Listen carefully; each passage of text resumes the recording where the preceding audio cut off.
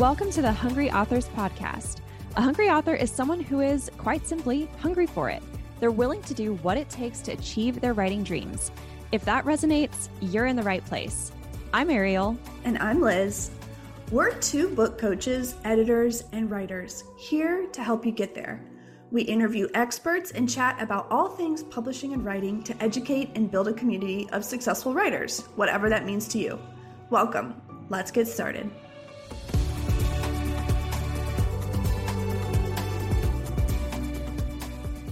Hey guys, welcome back to the Hungry Authors Podcast.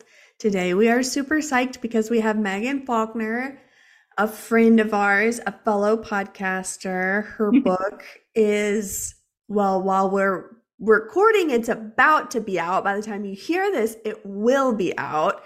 So today we're going to talk all about her book, basically the launching process, the whole process in general, but specifically the launching, because she's doing some things extremely right. So Megan, why don't you go ahead and just introduce yourself to everybody real quick? Right now, I don't feel like I'm doing anything right. So that was so kind. You are, though. Only just brewing coffee right. That might be it. My name's Megan. Thanks, guys, for having me. This is so fun. I work in the faith-based nonprofit space in my full-time job. And now I get to say that I'm an author as well. I have a podcast, Wife Me Up, which is my favorite place to hang out and chat with people, and an avid communicator. I love coffee, and Haitian orphans are my passion in life, and sunshine. I live at the beach, so I spend a lot of time outside, and I'm really grateful for that. So that's just kind of who I am. Oh, that's amazing. Okay. And so let's talk a little bit about your book. So your book is called Happily Ever After All, On Purpose Living in a Fairytale World. Mm-hmm. And the audience for your book is Christian singles, right? Yeah, unmarried Christian women. But do you know what's so cool? So the target audience is unmarried Christian women. That's the niche for sure. However, the feedback from some pre-orders that got pushed out a little early, and beta readers, and then some people at the publishing house that I use that publish, are saying anyone can find themselves in this story, in this place, that it's so niche, which is what I wanted. And that was on purpose, right? But they can take out my thing and put their thing in, and the application can still apply. I don't know if I can use both those words in a sentence, but I just did. So it can still apply to them, which has been awesome. So for example, my friend's husband, who are a couple generations older than me, wrote this morning and was like, I read your book last night while my wife was cooking dinner, and I just felt like I was talking to you, and I put myself right in there in this situation. And here's a man that's been married for decades and is older than I am. So it's just, the feedback is just so kind. But yeah, the niche audience is unmarried Christian women. Oh, that's so cool, though. And I know we worked together on the book. I had the honor of editing an early draft of this, which was so fun. And we had a big debate about the audience and how do we kind of, make sure that we're not trying to talk to too many different people and serve too many different readers all at once. But that's kind of the irony of niching down on your audience, is that when you niche down, it actually becomes more universal. And I think you're seeing that firsthand. Yeah, I really had to trust you on that. I didn't know what I was doing. And when we started working together, I'm so glad that you got to say you're my developmental editor, because I didn't know how that was going to go. So I'm pumped. Ariel was my developmental editor, and we had a big debate. I was like, I don't know. Are you sure? And then I just was like, listen, she has so much more experience than I do. I'm just going to choose to trust her. This is the niche, and here's where we're going with it. And it worked amazingly. Yeah, that's so awesome. Okay, well, let's start with your idea. Okay.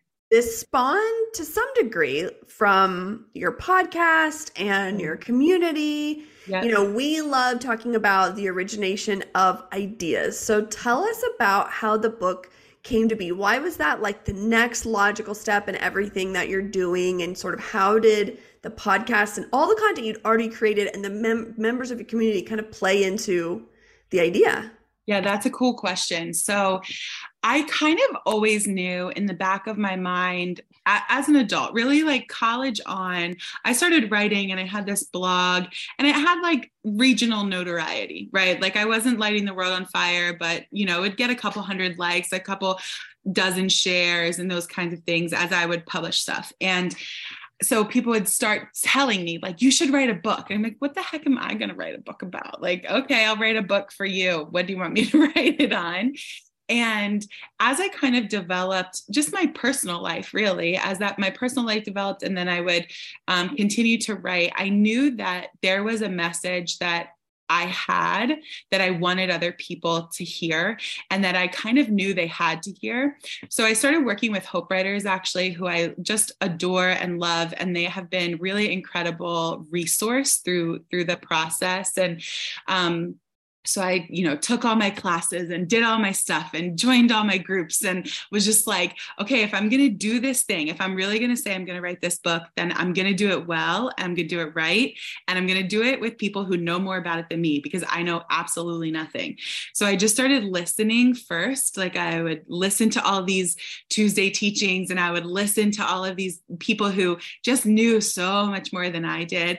And then I joined a little kind of cohort of people who are kind of on the same track I was. Like, okay, we have this kind of little bit audience, we have a little bit of platform, and we have a little bit of an idea. And then I was pitching this one idea to this group one day, and it was kind of about being stuck. And I was like, I have this idea. I think it will work. I think it's big enough, but small enough, and blah, blah, blah. And this one woman, I'll never forget this as long as I live. She looked me dead in my eye and she said, "What makes you the authority on that?" And I was like, whoa. I mean, I don't know. I guess I'm not the authority on that.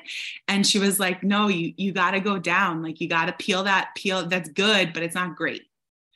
And I was like, okay. So then I just like kept peeling and out came this book from my personal life and just the life of the community and the people that, I kind of interact with regularly. And so I ended up changing, obviously, what the book was. Originally, it was this kind of concept of being stuck in something and how do we get unstuck. And that's a part of this book, but it's not the whole part of this book. And from there, I interviewed 100 women who were in this same situation that I was. I just was like, if I'm going to write this for this group, I want to know what they want to read about.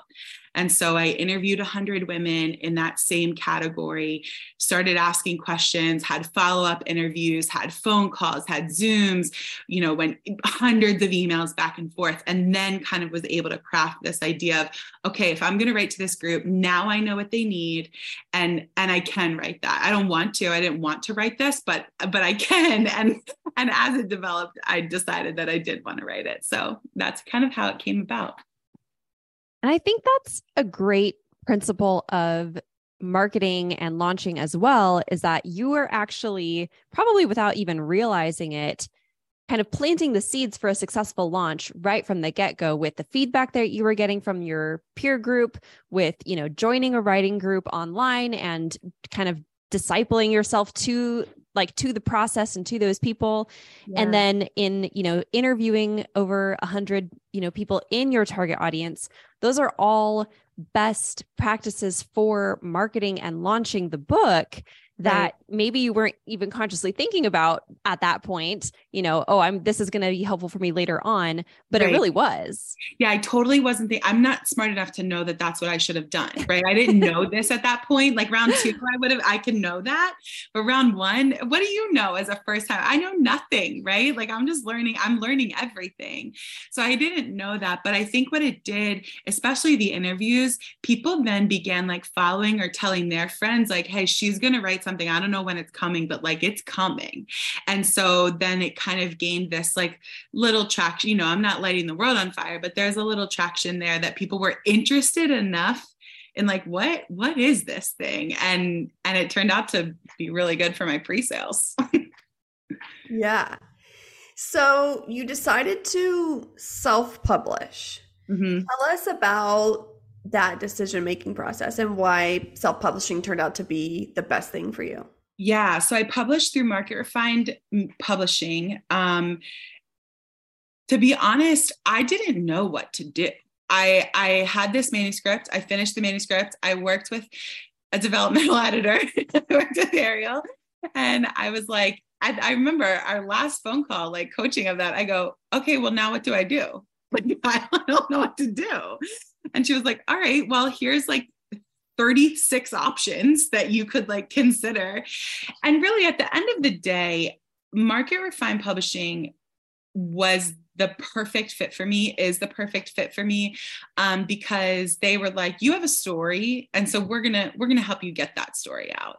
And at this point in my writing career, I wasn't necessarily interested in spending a ton of time pitching to a million different publishers, writing a book. The book was done, right? So I didn't feel like, okay, let me write this proposal and then have people tear it apart. And it's a very timely message. Like this message specifically is doing well because of the time that we're living in the world, and because it's 2023, and because women are finally getting a little bit of attention in the world, that like people are interested in preparing for this and I mean, reading this. And so I just felt like it was really a timeline decision more than anything, that I just, to be really honest, I think actually Ariel pitched it to Market Refined for me. I think she was like, hey, do you want to meet? Because you guys are similar and this is a great message and you're going to love them and they're going to love you, blah, blah, blah.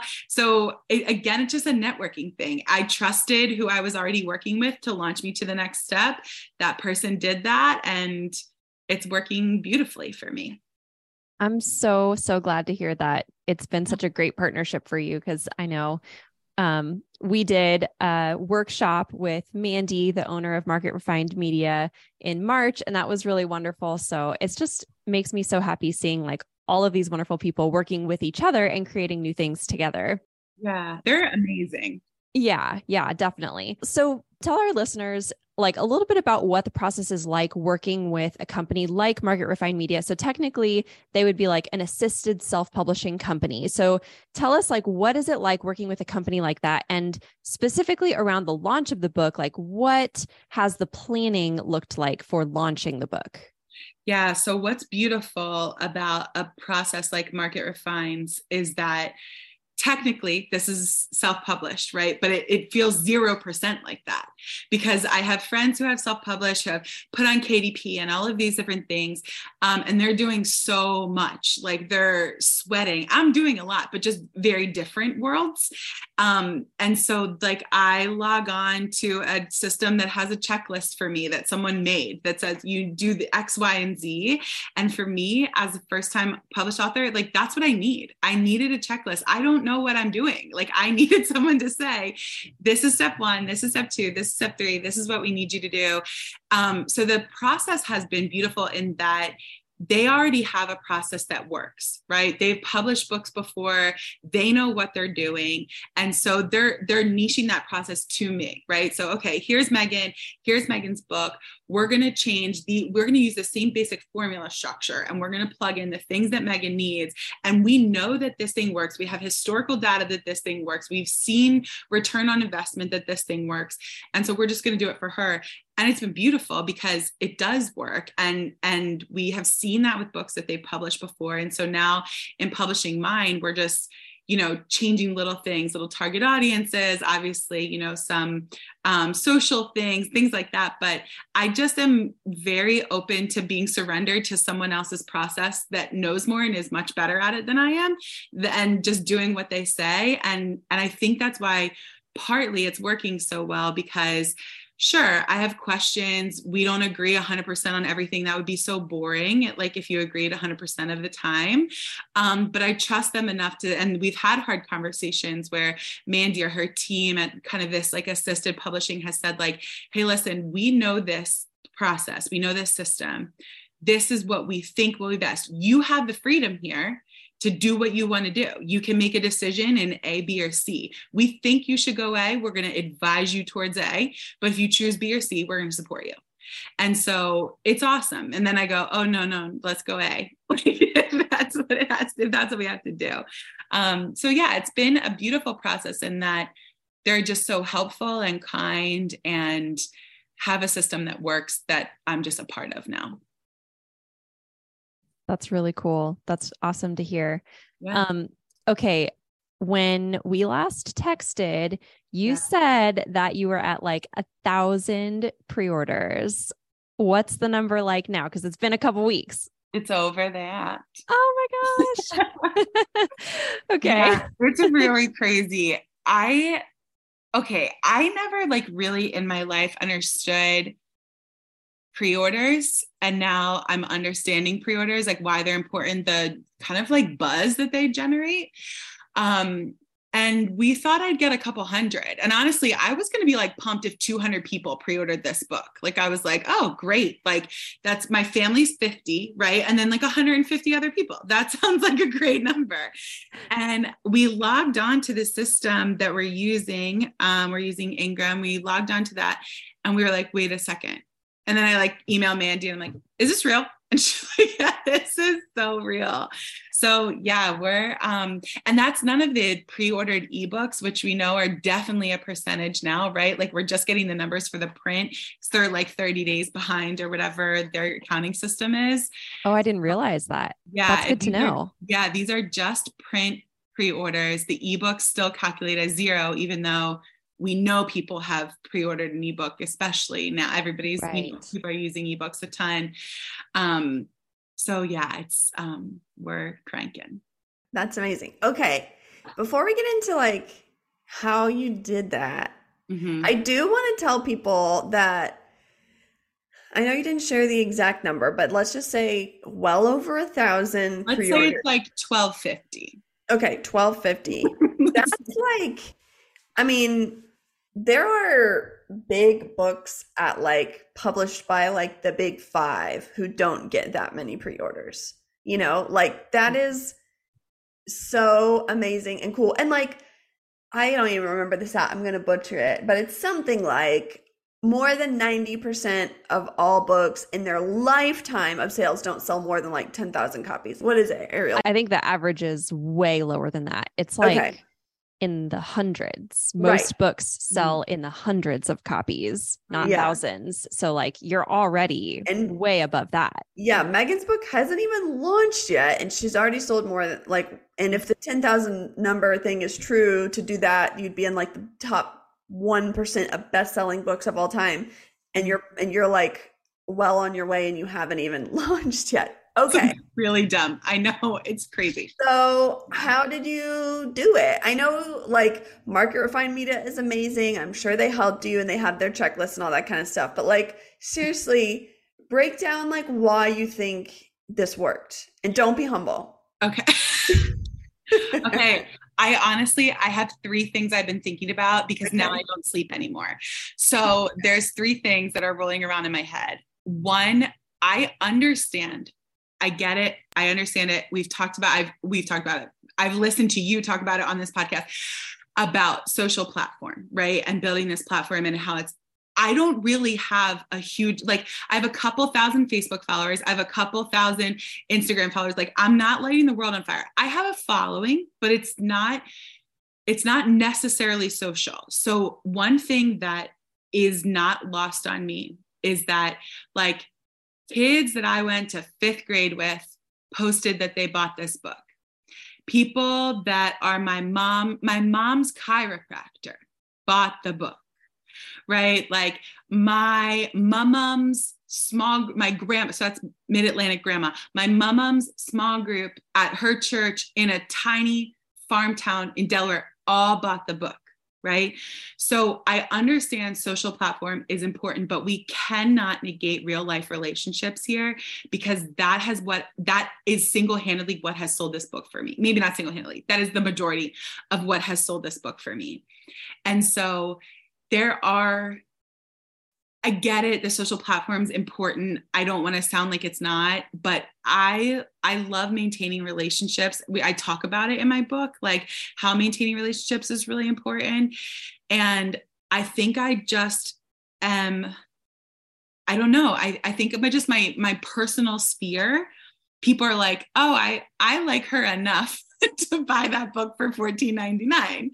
And so, yeah, I think personal relationships have sold this, because then like my mom's small group, they're 80-year-old women. They're not following me on social media. Right. But I have a personal relationship with my grandmother, who then says to her small group, like, hey, my granddaughter's published. You guys should read this. And then 8 to 10 women buy it. Right. So personal relationships for sure are something that I don't want us to discredit when we're thinking about these things. I mean, I love the power of a motivated mom. Like, right? Heck yeah. We all need someone like your mom in our corner. Every author needs one. We need moms. She is hustling this book more than anybody I know. I think she sold like 15 copies herself. Okay. What else? What were the other two? Okay. The other two are personal relationships. I hired someone to make a sizzle reel for me, like a book trailer that did really, really well. And this is what I want to say to other people who are in my position. It is worth the investment, right? Like if we want to sell some books, you have to invest something into that. And I'm not just talking about time. We don't ever want to talk about money, but like we have to talk about money. It's okay to invest in yourself. It's okay to invest in your projects. It's no secret. I don't care if you have the best publishing deal in all of the world. You're going to put something out no matter what. If you're buying stickers, if you're having your friends over for champagne and a champagne toast, and you're the richest person in America and you have the best publishing deal in all the world, you're still going to have to put something out, right? Like there's still something that you have to put out.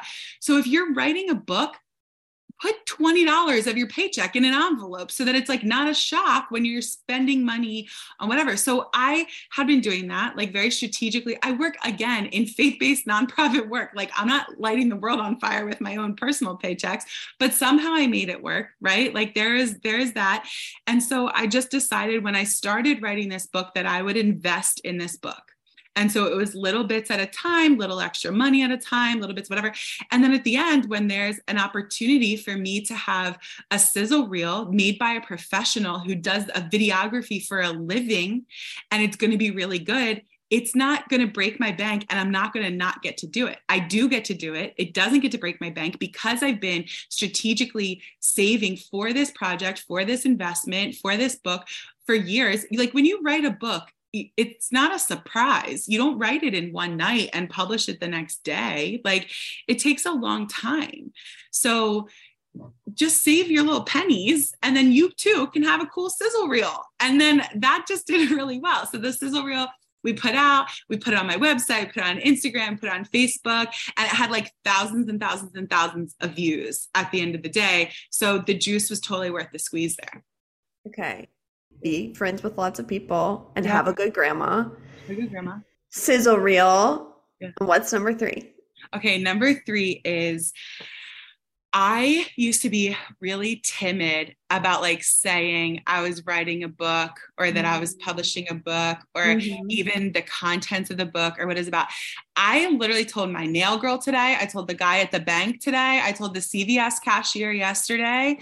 And then they literally, like the nail girl bought it while I was sitting there getting my little nails done. She was like, hold on, while you're drying, bring it up on my Amazon. Let's put it in my cart. Had I not told her that, she probably wouldn't have she wouldn't even know I was publishing a book. Right. So I just had to stop being weird with myself and start being like, you know, you had to get some cash out of the bank for some things for a launch party. And the guy's like, oh, what are you doing? Something fun? Yeah, actually, I wrote a book and here you can buy it. And here's the name of it. And thanks so much for coming. Give me my cash so I can pay some people. And so now I just will tell anybody who will stand still long enough to listen to me. Oh my gosh. I love it. And Megan, I remember like one of our early conversations, you were like, I'm an Enneagram 3. So anything you tell me to do, I am going to do, and I'm going to do it to like the nth degree. And I feel like we're just seeing this here. What is my checklist? I will get it done. Yes. So all authors need some, we need a grandma like yours, and we need some Enneagram 3 energy. I have a lot of it right now. Megan, why is there a bee on the front with like honeycomb looking design? How pretty is it? It's so good. But It's I'm so wondering, good. like, what's the symbolism? So there's 3 points in the book where we talk about it's kind of this transformative thing that Mhm. happens throughout the book. So in the early chapters, we talk about getting shame, feeling like you're getting stung by a lot of little bees at the same time. And then we move into like this really kind of pivotal moment where someone calls a group of my friends queen bees. And it was for the first time ever in my recollected memory that it wasn't a conversation about relationships. It was a conversation about women who are walking in their purpose, because my group of friends are like insane. They're just like lighting the world on fire. And I was having a conversation with someone and he was like, man, you guys are just like queen bees. You're all just like doing it. You're just like killing life. Like, so it was this very like kind of thing. And then the last chapter, I talk about how God provided honey in the rock for people when there was nothing, that he provided something. And so it kind of just this honey and bee theme that like traipsed through the book. And that was not intentional, really. It just kind of like happened. And then we all picked up on it. I know. That is so cool. There are honestly a lot of like really small details that were just really, I don't know, really touching throughout the book. Like at the beginning of each chapter, you start with like there's pitfall thinking and then there's purpose thinking. So you kind of like lay out right at the beginning of each chapter, here's kind of, the dichotomy that we're dealing with. And obviously that transformation of moving from pitfall thinking to purpose thinking. And then I also love that each chapter is a letter to the reader. So you chose to write this book. I mean, it's a prescriptive nonfiction book, we would call it. That's kind of the genre, but you chose to do it with this epistolary style of writing letters to the reader that makes it feel very intimate. And that was something that from the beginning, when we started working together, I was like, oh, this is so cool. And every chapter, has a different theme. And so like there's, you've got a chapter on family ties where the letter starts, hey, sister. And then you've got a chapter owning it. And it starts with, hey, conqueror. And I don't know, I just felt like I know we kind of labored over like, what is the right term of endearment for each of these chapters? But it really is, it's a good strategy for making it feel very intimate and warm and personable for the reader. And I think that's part of what helps motivate the word of mouth, is because if it feels like it's really written for me specifically, then I feel good about handing it to my best friend who will also feel like it's really written for her specifically. Yeah. It also helped me write, like when we're talking about like, who is the person that you're writing to? What is she? What does she feel? What does she need to think? When I could write her a letter instead of just writing a chapter, I did feel like I was writing to a friend, and it made the actual writing process, not easier, but better, I would say. Yeah, that's amazing. Thanks. I was wondering, Ariel likes bees a lot and raises them, basically, takes care of them, whatever. She's a beekeeper. So I was like, maybe Ariel snuck some bee metaphors. I did not influence this. However, I do approve. Not influenced, but definitely co-signed. Yes, that's right. Cool. That's amazing. Bees. Huh? Now I want bees. Now you want They're bees? so fun. They're beautiful. Yeah. All of my bee knowledge comes from reading The Secret Life of Bees, which of course is a fictional book, but it contains a surprising amount of bee knowledge, bee information. It's a great book. Okay, so book launch in couple days. 2 days. Mm-hmm. 2 days. And you're having a big party. And of course, you've done this amazing launch campaign. I'm sure you've got goals around it. You certainly don't have to like share them publicly, but what's next? Like what's coming up for like book stuff? Are you, you've got your party? Are you like signing anywhere? Are you doing tours? Are you speaking? Like what's going on? Yeah, I'm excited. So my party is the night before my launch, which was recommended by like every author that I ever encountered. It was like, do the party the night before. It's the last night that it's like yours. You can send it out into the world. Your friends can help you. So that's cool. So we're doing that tomorrow night or the night before the launch, which is also tomorrow night in this world. And 100 people are coming to Not that. in your world, listener. Where that's I was like, The party already happened a month ago, and it was great. We had a great time. You should have been there. 100 people will be there, which I'm excited to have that many. And I'm going to sign there, give a little book talk and a little champagne toast. My brother owns a brewery, so we're going to give his beer. So it's like a little beer and brews and bubbles is what I'm calling it. So brews, bubbles, and bees. Again? Tell us. Yeah, bubbles and bees. I live in Monmouth County, New Jersey. So it's in Red Bank, New Jersey. It's like a beach town that's a suburb of New York City. Okay. So a lot of city dwellers down here. We're going to have a party, which is going to be fun. And then I do have a couple like local Barnes and Noble signings that are going to be fun. And then local bookstore signings too. So I have 2 or 3 local, like little like indie bookstores here, which I'm like super pumped about. I love a local bookstore. It's like my favorite place. It smells so good in there always. So I'm going to go there, 3 different ones this summer, and then 2 Barnes and Nobles this summer. One with another group of authors that someone set up in Delaware, which is cool. So I'll be at that Barnes and Noble in June, and then the one closer to my house in July. Some speaking stuff, just like kind of continuing. I do want to say this. I had to really reframe my thinking, because you think you like get to this launch party and this launch and you're like, whew, I did it. No, you didn't. That's the starting line. Like that's it's not the finish line, but it feels a little bit like both. And so I really have been like the last month been like, no, reframe your thinking, Megan. This is the starting line. This is the starting line party. This is where the start line is. So I do have a goal. I want to sell, based on my pre-sales, I think I can. I want to sell 3,000 copies in 4 months. And I think I can do that because I'm almost halfway there anyway, and we're like 2 days to launch day. So I feel like it's like a reasonable goal in the first 4 months, and I'm okay to hustle. Like I'm not scared of the hustle. So Barnes and Noble, local bookstores, launch party, online stuff. I'm just going to keep it moving. Keep doing it. Amazing. I know something that we've talked about a few times with other authors on this show is the fact that being a hungry author does not just get you to the book, right? It doesn't just get you to a publishing deal or a self-published book or whatever. Being a hungry author is something that carries you all the way through the whole journey. You got to do the launch, and then you got to start thinking about the next book too, right? Yeah, that's so funny. You're like that third person. It's like, what's the next book? And I'm like, can we have a minute? Right. I told my husband doing a book, writing a book is like getting a tattoo. It's like, once you get one, you're like, ooh, what's my next one going to be? Even though it hurts, even though it's painful when you're doing it.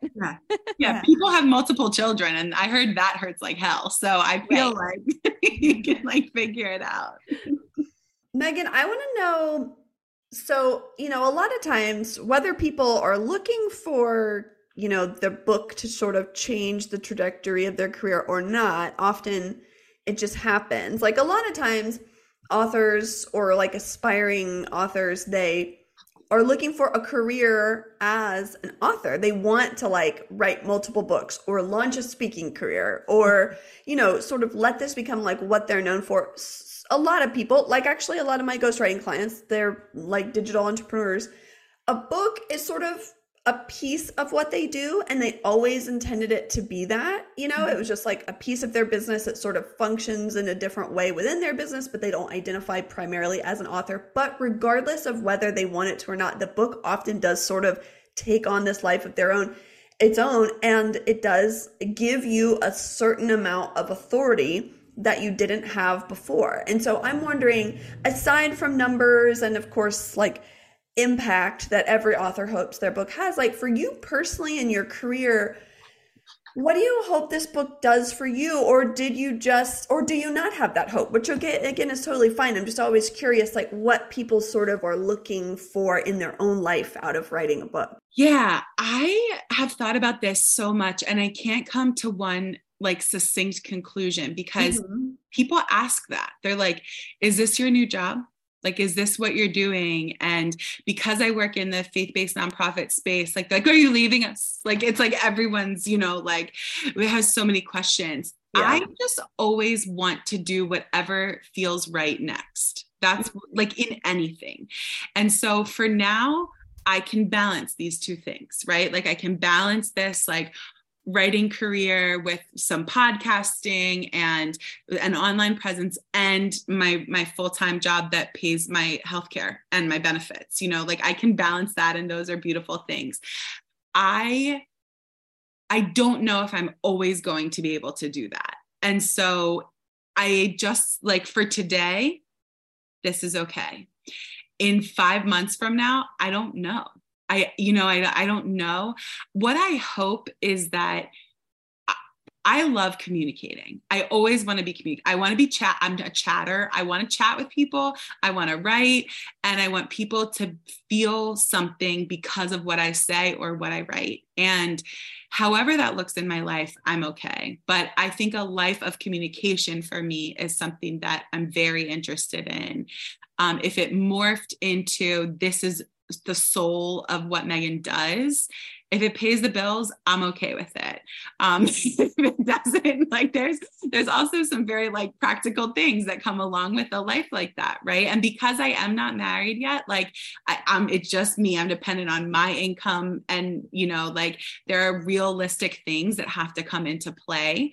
And for all of us, whether you're married, unmarried, children, no children, like everybody lives in the real world. But yeah, I think for now, I'm okay with the balance of this is a part of my life.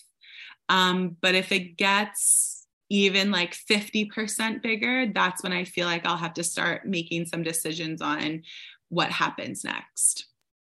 Yeah, I can definitely see that. And you do have to remain practical and people, I'm thinking of like the common advice for entrepreneurs, not that, I don't, well, there's a lot of similarities between being an author and an entrepreneur. It feels just like that. Yeah. I mean, it is in a lot of ways kind of starting a business, even though it doesn't maybe look like that from the get-go. Yeah. But there definitely are a lot of similarities. But I know, the common advice is like, keep your day job as long as possible, do this on the side as long as possible. And I've walked other authors kind of through that decision of like, when is the right time to make this your full-time thing? And it's never easy. It's different for everyone. Yeah. So Megan, what do you wish that you had known about anything in this process, about launching, about self-publishing, about books in general, that you didn't know a year ago? Yeah. How much I wouldn't sleep anymore. Would have even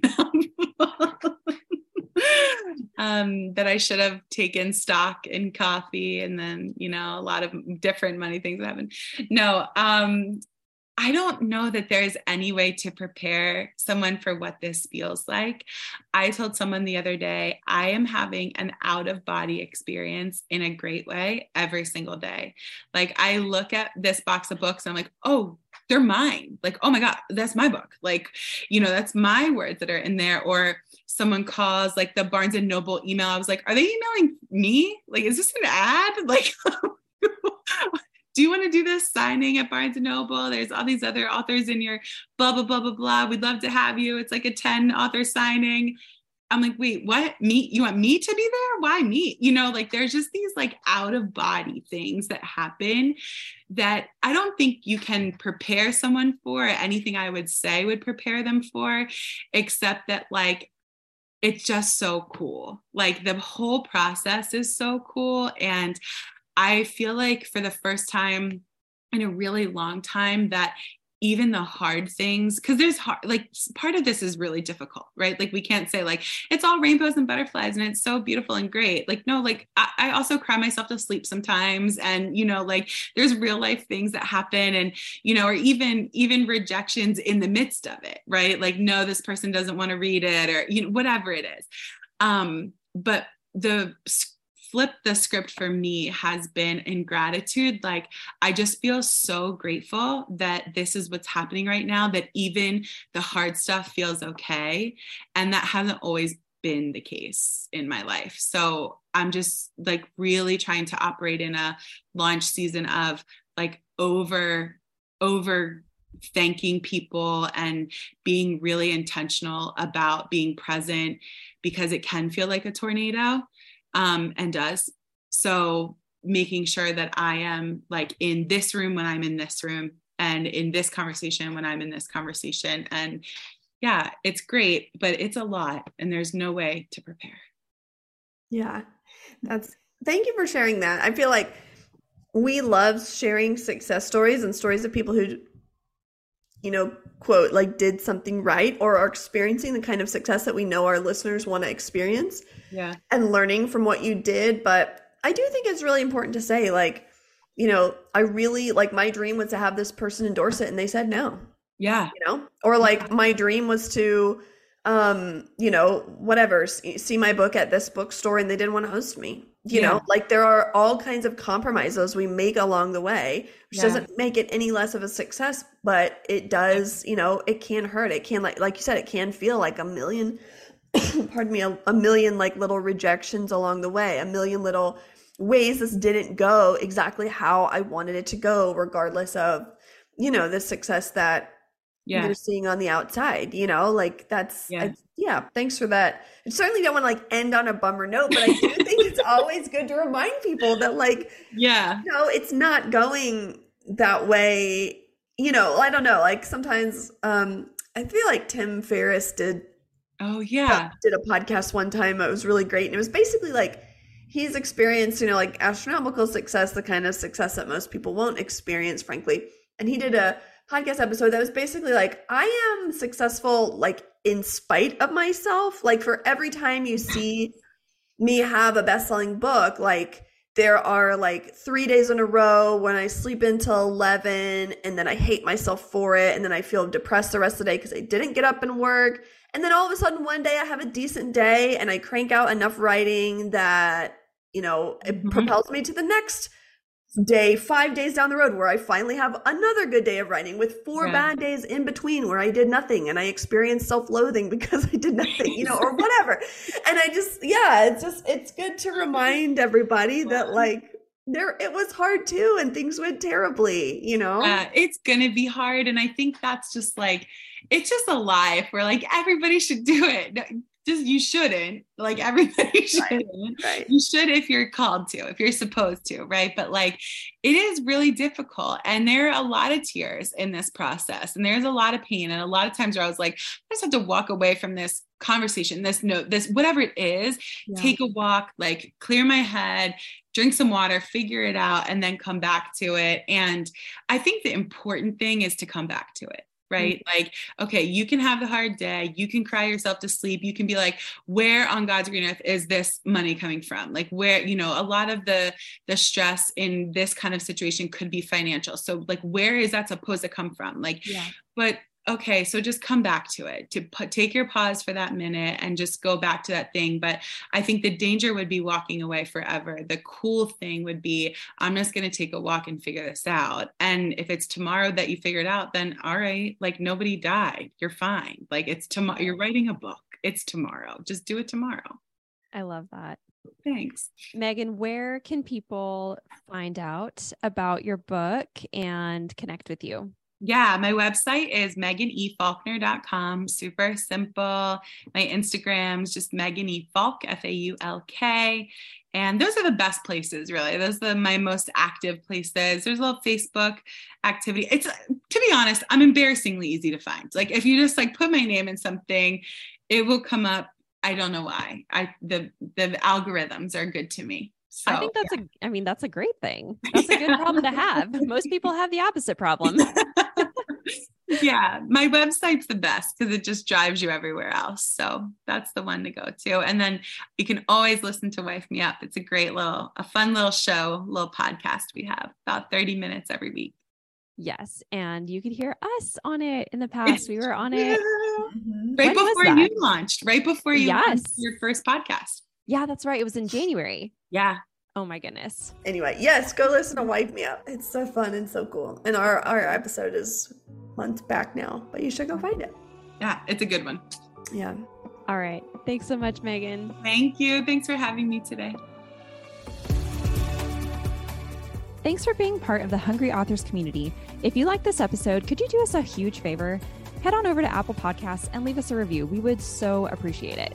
You can also follow us on Instagram at Hungry Authors or hungryauthors.com, our website, to get more information about our masterclasses and upcoming episodes.